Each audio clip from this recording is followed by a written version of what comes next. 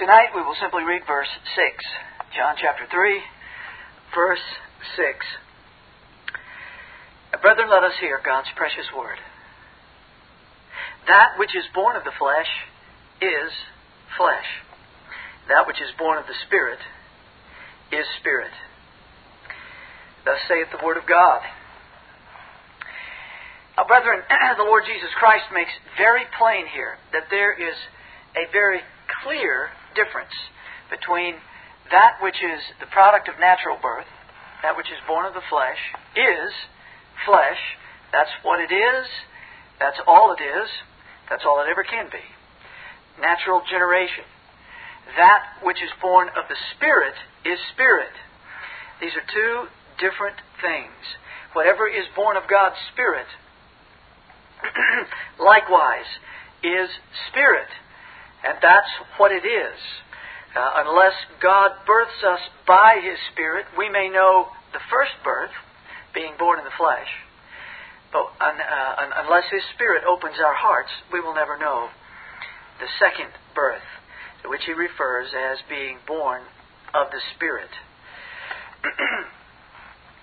We may be born of the flesh and hear about the kingdom and never enter it. Only being born of God's Spirit will bring us into that glorious and holy kingdom of which the Lord speaks here. Now, we've been considering the doctrine of efficacious grace. Irresistible grace, as it is known sometimes. In our last study, we considered Christ's rebuke to Nicodemus when He said, "Art thou a master of Israel, and knowest not these things?" And we surveyed some of the passages that speak of God's promise of inner transformation, which Nicodemus apparently did not understand. We covered passages that related water and spirit. We looked at passages that regarded a new heart and a new spirit, a heart of flesh, a circumcised heart, and a heart to know God. All of these speaking of God's miraculous work, changing men, preparing them to enter His glorious kingdom and to walk with Him unto eternal life. Now, all of these speak of a spiritual change. This is not something that the flesh can effect. And this is why we took the time to sort out some of those scriptures and see why Christ was reproving Nicodemus. Nicodemus couldn't grasp this issue of spiritual birth. However, this is exactly Christ's point. It is only by this glorious and holy work of God in men that they can know eternal life and the kingdom. So, men will never bear fruit of love to God in obedience except they undergo this transformation. Now, the idea of inner transformation is continued and developed with even more clarity in the New Testament. And that's what we're going to look at this evening. Last week, the Old Testament and that which Nicodemus should have understood. This week, the New Testament, and hope that we will understand the clearer light of the New Covenant Scriptures. May we not be New Testament Nicodemuses. May God in His mercy open our eyes to understand His Word. So tonight we're really going to do basically a survey of many of the extremely rich passages found throughout the New Testament regarding this same change. It is certainly more explicit in the New Testament, and that is why some erroneously have thought it only a New Testament doctrine. But its clarity does not mean that it wasn't found in the Old Testament. Now, the title of our message this evening is That Which is Born of the Spirit. That which is born of the Spirit. Salvation is all of grace. That is the title of this entire series, By Grace Ye Are Saved. And what we mean by this grace, and especially in this doctrine, is God sending His Spirit according to His eternal purpose to open the hearts of lost sinners and bring them to a saving knowledge of the Lord Jesus Christ. And when that miraculous birth takes place, there are things that will be observed in the life wherein that miracle has been worked. To begin with, we want to look at the words to beget and to give birth to. We find passages throughout the New Testament that use the terms born again, born of the Spirit, begotten of God, born of God. The Lord Jesus Christ, of course, uses that here, being born of the Spirit, in John chapter 3. And we understand that this is the sovereign work of the Spirit. As we saw last week and the week before, the wind bloweth where it listeth, and thou hearest the sound thereof, but canst not tell whence it cometh, and whither it goeth. So is everyone that is born of the Spirit. This is a sovereign work that God applies to His elect, and they have no more to do with this, as we have seen, than any natural human being has to do with his own birth. None of us has the power to generate himself. No one just decides to be birthed. That doesn't happen that way. It is always the work of someone else. And that is exactly why these terms are applied to this miracle. It cannot be affected by the flesh. Christ's Word. That which is born of the flesh is flesh. That which is born of the Spirit is spirit. New life, miraculous life from God animates the sinner and brings him to glorious faith in Jesus Christ and a new life of holiness, which we will see unfolded. Now this is made as plain as anywhere in the New Testament that I know of in John chapter 1, verse 12 and 13. John chapter 1, verse 12 and verse 13. Verse 12 is very often used in modern evangelicalism to try to move people to what we call a decision, making a decision for Christ. And they make an appeal to men on the basis of this verse. But as many as received Him, to them gave He power to become the sons of God, even to them that believe on His name. Inevitably, they leave off verse 13. Rarely do you ever hear verse 13 brought in when that verse is brought up. Verse 13 is what makes verse 12 clear. It says, which were born, there's our word, born, not of blood, nor of the will of the flesh, nor of the will of man, but of God. I don't think it could be any clearer, and yet you can read many modern works that do everything they can to still give all of the birthing here to man.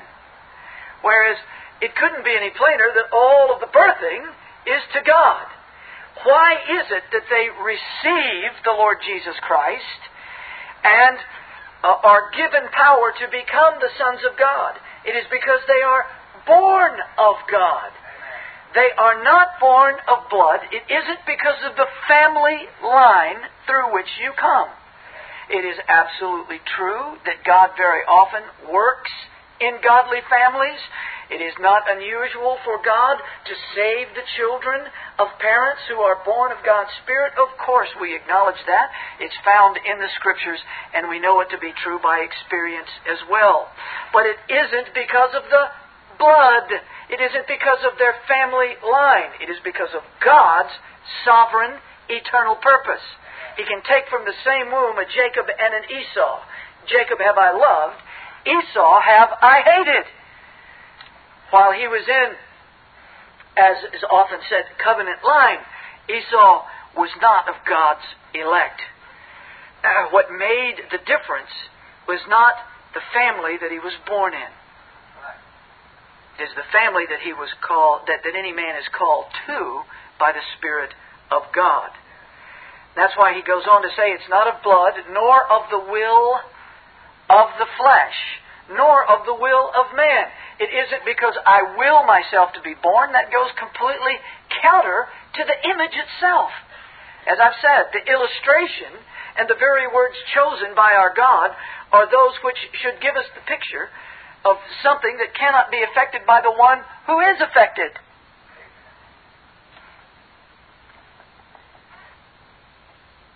It is not because of my particular will. It is not because of the will of man. If parents know anything, they know they cannot make their children Christians. They cannot make them love Christ. And preachers, while they may be able to persuade men into some particular form of religious experience, the preacher in and of himself can birth no one.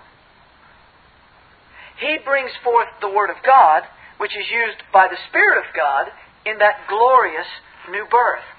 But it isn't the will of the individual or of men outside the individual. It isn't because of the family from which they come. Their stock is not why they are born of God's Spirit. So certainly it isn't just because I've willed to be birthed that I'm birthed. As many as received Him, to them and to them alone gave He power to become the sons of God, which were born, not of blood, nor of the will of the flesh, nor of the will of man, but of God.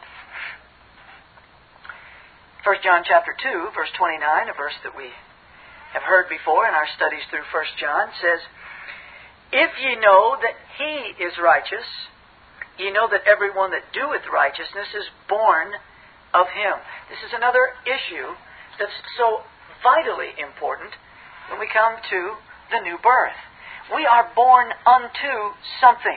Very often today the idea is just as long as I sort of nod my head and say, yes, I'm in agreement with certain facts about the atonement, then I'm saved and that gets me born again.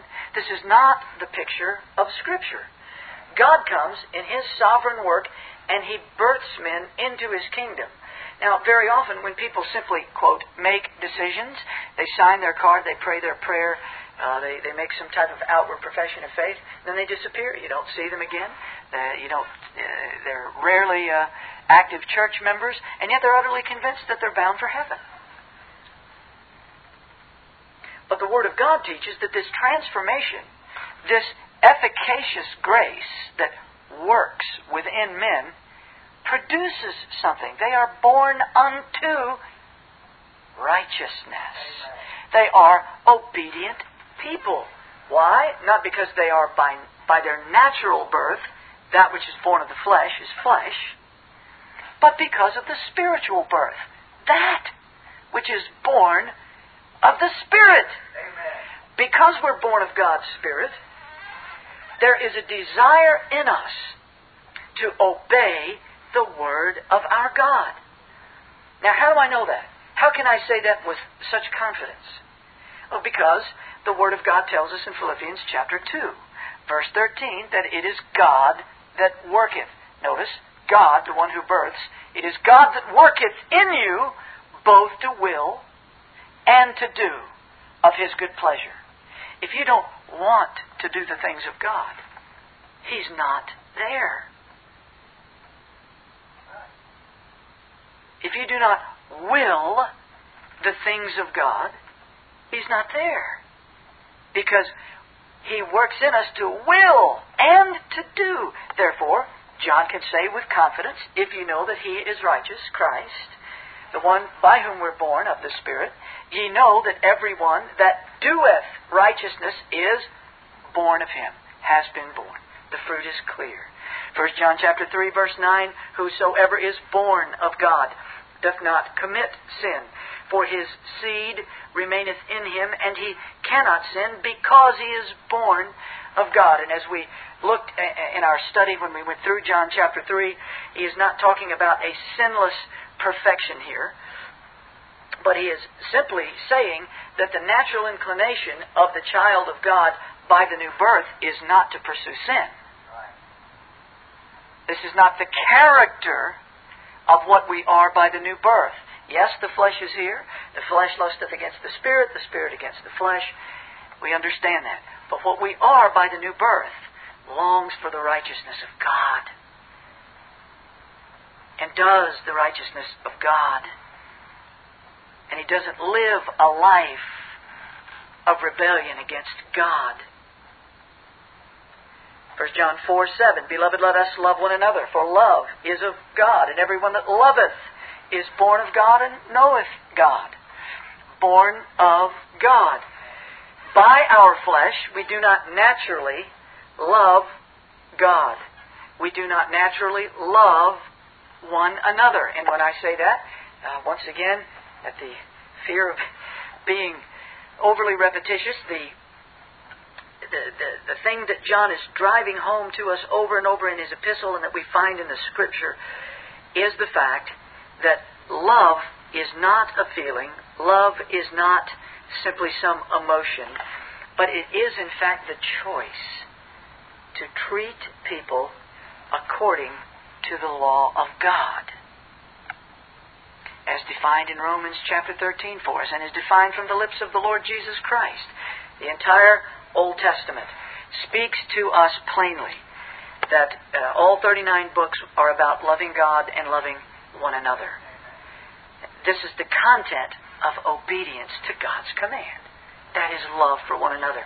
Brethren, if that is not in our lives, efficacious grace is not in our lives. Because it is efficacious. That which is born of the flesh is flesh. And that which is born of the Spirit is Spirit. And chapter 5 of 1 John verse 1, Whosoever believeth that Jesus is the Christ is born of God, and everyone that loveth him that begat loveth him also that is begotten of him. Whatsoever is born of God overcometh the world. And we know that whosoever is born of God sinneth not, but he that is begotten of God keepeth himself, and that wicked one toucheth him not. Those born of Christ's Spirit will believe on the Christ of Scripture.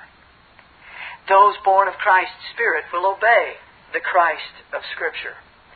And they will learn, sometimes sooner, oftentimes later, how to walk in overcoming this world. Because that's the nature of Spirit. That's the nature of Holy Spirit. That is what will be the fruit of God working in us to will and to do. We are born in God's Spirit image, and by that being born again in His image, being empowered by His Spirit, we will walk according to His Word. Faultily? Sure. Sensing our limitations? Of course. Grieving over our sins? Certainly. But we will walk with our God. That's the nature of being born of the Spirit. Peter says it this way. 1 Peter chapter 1, verse 3. Blessed be the God and Father of our Lord Jesus Christ, which according to His abundant mercy hath begotten us again. There's the term. He hath begotten us again. You notice over and over and over, never once does it say anything about our birthing ourselves. Never. It's always begotten of God, begotten of the Spirit, born of God, begotten of God. Who is the agent? Who's the Father? God. He has begotten us again unto a lively hope, a living hope. Why is it living? Because the Spirit of God dwells within us, opening our hearts, our minds, to receive the promises of God. And we believe what God promises us. We believe Him and we trust Him. And we walk in it. We are born, we are begotten unto a lively hope by the resurrection of Jesus from the dead. We believe that in His resurrection is our own resurrection. And the Spirit of God confirms this in our heart by the Word of God. Verse 23 of the same chapter says, being born again, not of corruptible seed, but of incorruptible, by the Word of God, which liveth and abideth forever. When God comes by the glories of His quickening Spirit, He brings us to the recognition of truth. We don't just get born again. we experience revelation. God's Spirit opens our minds to receive, to believe eternal truths. The perennial example, of course, is Lydia, Acts chapter 16, whose heart the Lord opened that she attended the things spoken by Paul. Many people hear the words of Paul Sunday after Sunday after Sunday, and their lives are never changed. There's never anything about them that's any different. They go about their religious lives without any transformation. But there are others who hear, and they love what they hear, and they long to walk in what they hear, and they grieve when they can't walk in what they hear as they long to. These are all signs of life, and it's by the Word of God. God, by His Spirit, makes us able to receive eternal truth. And we do, and we believe unto life. Another term is renew. Renew. 2 Corinthians chapter 4, verse 16. Paul says, "For which cause we faint not, but though our outward man perish, yet the inward man is renewed day by day." Why does a Christian remain a Christian? Now, of course, I have to make the distinction. There are those who profess to be Christians, and from our perspective, they are. They've made a profession, they followed the Lord in baptism. But in time, perhaps, their lives show that they fall away as the dog, they return to their vomit. They make Hebrews 6, their lives become a commentary of Hebrews 6. They fall away from the faith. They turn back to the things of this world. All right, were they ever a Christian? Well, in name and profession, well, they certainly were. They weren't professing to be Hindus. They weren't professing to be Buddhists. They were professing to be Christians. In a nominal sense, they were Christians. But were they God's elect? Were they God's regenerate ones? No, they were not. They were not. Why was there a falling away? Because the root of the matter is not in them. God's children are renewed day by day. Why, after my poor performances yesterday or today, will I awaken tomorrow and seek my Lord's face for the strength to walk with Him yet again? It's not because I'm wonderful. It's not because I'm so powerful. It's not because I'm strong. It is because He is wonderful. Amen. It is because He is powerful. And because He is strong, renewing us day by day. We're alive. And God, in His glorious, eternal life, keeps us alive, constantly renewing this outwardly perishing man. If you came to Christ 10 years ago, 15 years ago, a month ago, and today you still love Him and desire to walk with Him, it is because He renews. Same thing, Colossians chapter 3, verse 10. Colossians 3, verse 10. It says, "And have put on the new man, which is renewed in knowledge, after the image of Him that created him." In other words, he's commanding the Colossians to live like what they are. Putting on the new man is talking about living according to what God has made us by the Spirit. That which is born of the flesh is flesh. We have to put on the new man. That which is born of the Spirit is spirit. And the new man is that which, by the regenerating and renewing power of the Holy Ghost, walks in obedience to God, walks in love and in faith. Putting on the new man means acting, living, doing what a Christian ought to act and live and do. How is it that we can do that? Because we are renewed in knowledge after the image of Him that created him. And this idea of creation also plays into the idea of the new birth. New creation is yet another word that expresses this life of inner transformation. 2 Corinthians chapter 5, verse 17. Therefore, if any man be in Christ, he is a new creature. There's the word. Old things are passed away. Behold, all things are become new. Now, does it mean that all of a sudden I now, before I was a Christian, I couldn't play the piano, and now as a Christian, now I'm immediately able to play the piano or the violin?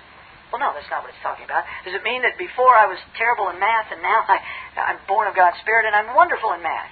No, I can tell you that I've not improved in math since the Lord has had mercy on me. In the old man, we are basically what we were. Our physical constitution doesn't generally change. If we are those given by nature to melancholy, we'll still find some of that in us. If we're those given to optimism, we still find that something about us in it. Something about that in us. If we're given to vivaciousness or quietness, those things generally stayed the same. Our voices don't change. The color of our eyes doesn't change. The wrinkles don't go away. But all things in the Spirit become new. All things in the Spirit become new. What our inclinations were are now consecrated to the Lord, and the desire of our heart is to use what gifts we have. And pray that He would help us in our weaknesses. We can improve in various things simply because now we have a heart and mind to do them to the glory of the Lord. But the new birth doesn't give us brand new special proclivities in a physical sense, but in the spiritual sense, it absolutely does. We see things differently. We hear things differently. We understand things differently because we are new creatures, created in the image of God, renewed in the image of our holy God. We now have a thirst for hunger that was never there, for righteousness that was never there. We have a hunger for that which is righteous and pure and holy, which was never there.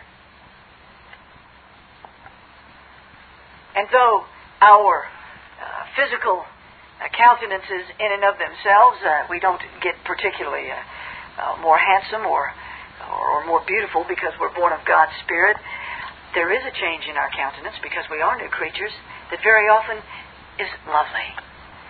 There is a joy in our heart that is expressed now through our lives and through our eyes and our words that was not there before. It's not a physical change. This is a spiritual change because the life from heaven now animates us. The new man. The new man.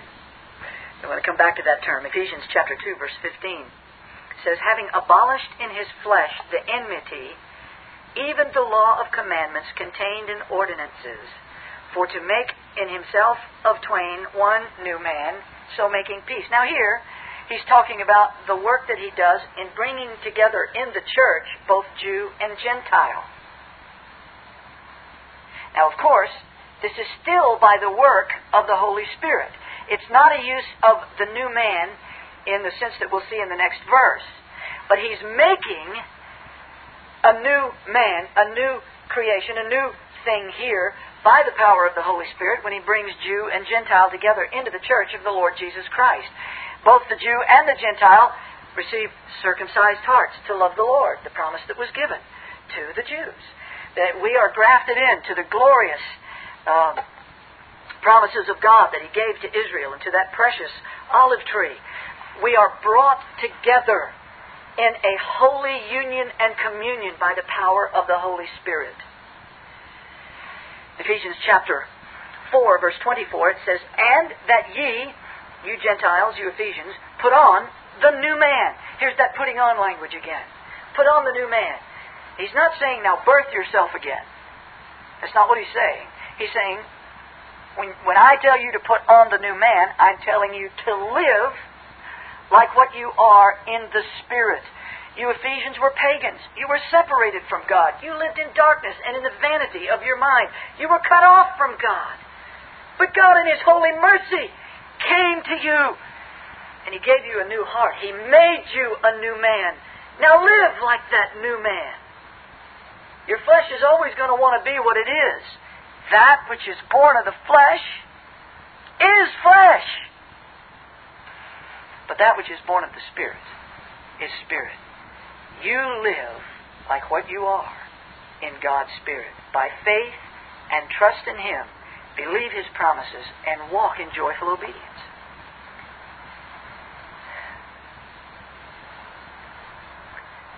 The new man after God is created in righteousness and true holiness. That's why we do holiness. That is why we will do righteousness. And that's why John says in his epistle, if he does righteousness, it's because he's born of God. Brother, does this make sense? Do you see this? This is a doctrine that is absolutely permeates the Scriptures. This is desperately what any man needs. And this is the promise of the glorious new covenant. Well, just a few more words. We also come across the word in the King James, quickened. Quickened. Ephesians chapter 2, verse 5 says, even when we were dead in sins, hath quickened us together with Christ. Brethren, this is one of the most precious verses I know of. Even when, there's Paul's emphasis, even when we were dead in sins, separated from God, cut off under His wrath and judgment. This is what we deserve. This is what the wages of sin had earned for us, and were driving us to a final death had God in His mercy not intervened. Even when we were separated from a holy God by our filth and our vile sins, hath quickened us together. The word quicken means to make alive.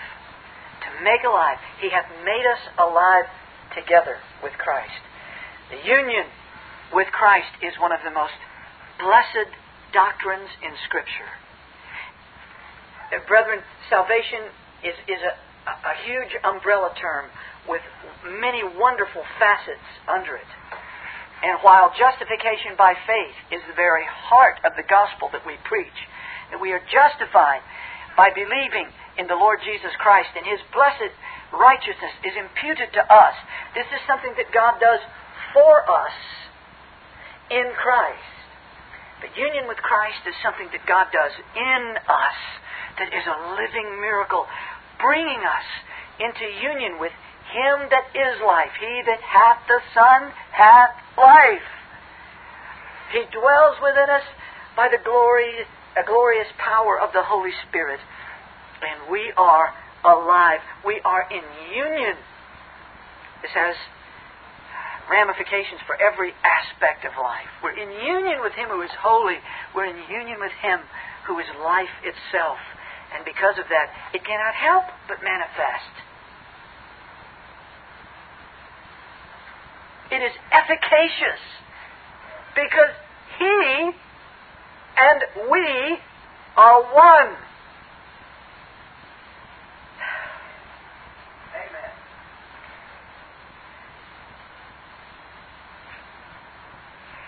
Colossians 2:13 says, and you being dead in your sins, and the uncircumcision of your flesh, hath He quickened together with Him, having forgiven you all trespasses. Amen. Quickened together, made alive with Him, not just by, but with. The holy lover of our souls comes to commune with us, to live with us. This is what Jesus promised in John 14. He said, I and the Father will come and live in him that obeys. They don't earn His presence by their obedience. He opens their hearts to believe. They believe in Him. They trust Him. And by the power of the Spirit, they take up residence within Him. And they manifest themselves more and more as we obey. Quickened together with Him. James chapter 1, verse 18, as I said a while ago, of His own will begat us with the word of truth. He brought us forth that we should be a first fruits of His creatures. Finally, the last word we'll look at this evening is the word regeneration. Chapter 3 of Titus, verse 5. Chapter 3 of Titus, verse 5. Paul writes to the young bishop, not by works of righteousness, which we have done, but according to His mercy, follow the grammar, He saved us. Subject, God. Verb, saved. Direct object, receiving the action of the verb. Us. How did He save us? By the washing of regeneration and renewing of the Holy Ghost. Brethren, He saves us by the cleansing work of the Spirit of God, who comes and works within us. As a word that you find often in the Puritans' writings, vivifying us, giving us life.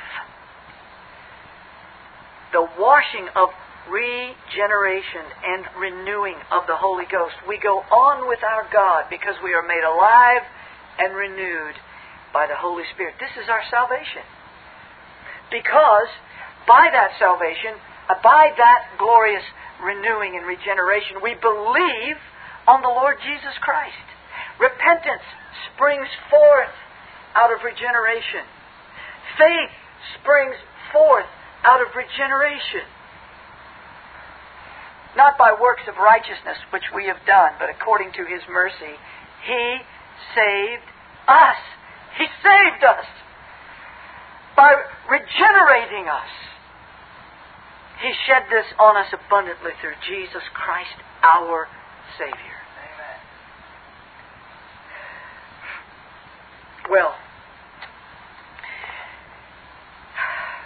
we could go on. There are other verses. But this is plenty for us.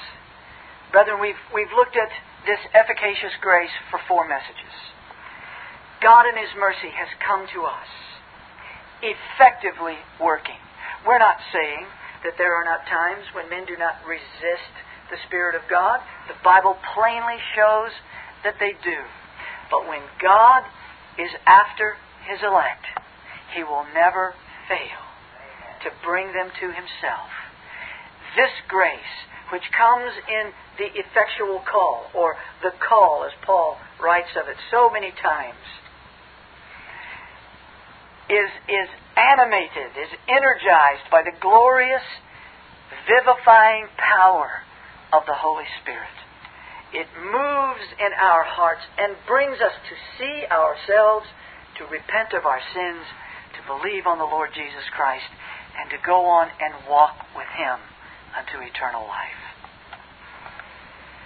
Clearly, the new birth is a major doctrine of Scripture. As we saw last week, it's found in the Old Testament, but it is especially clear in the New Testament. And the terminology makes as plain as human language can express that it is God who does this miraculous birthing and not men themselves.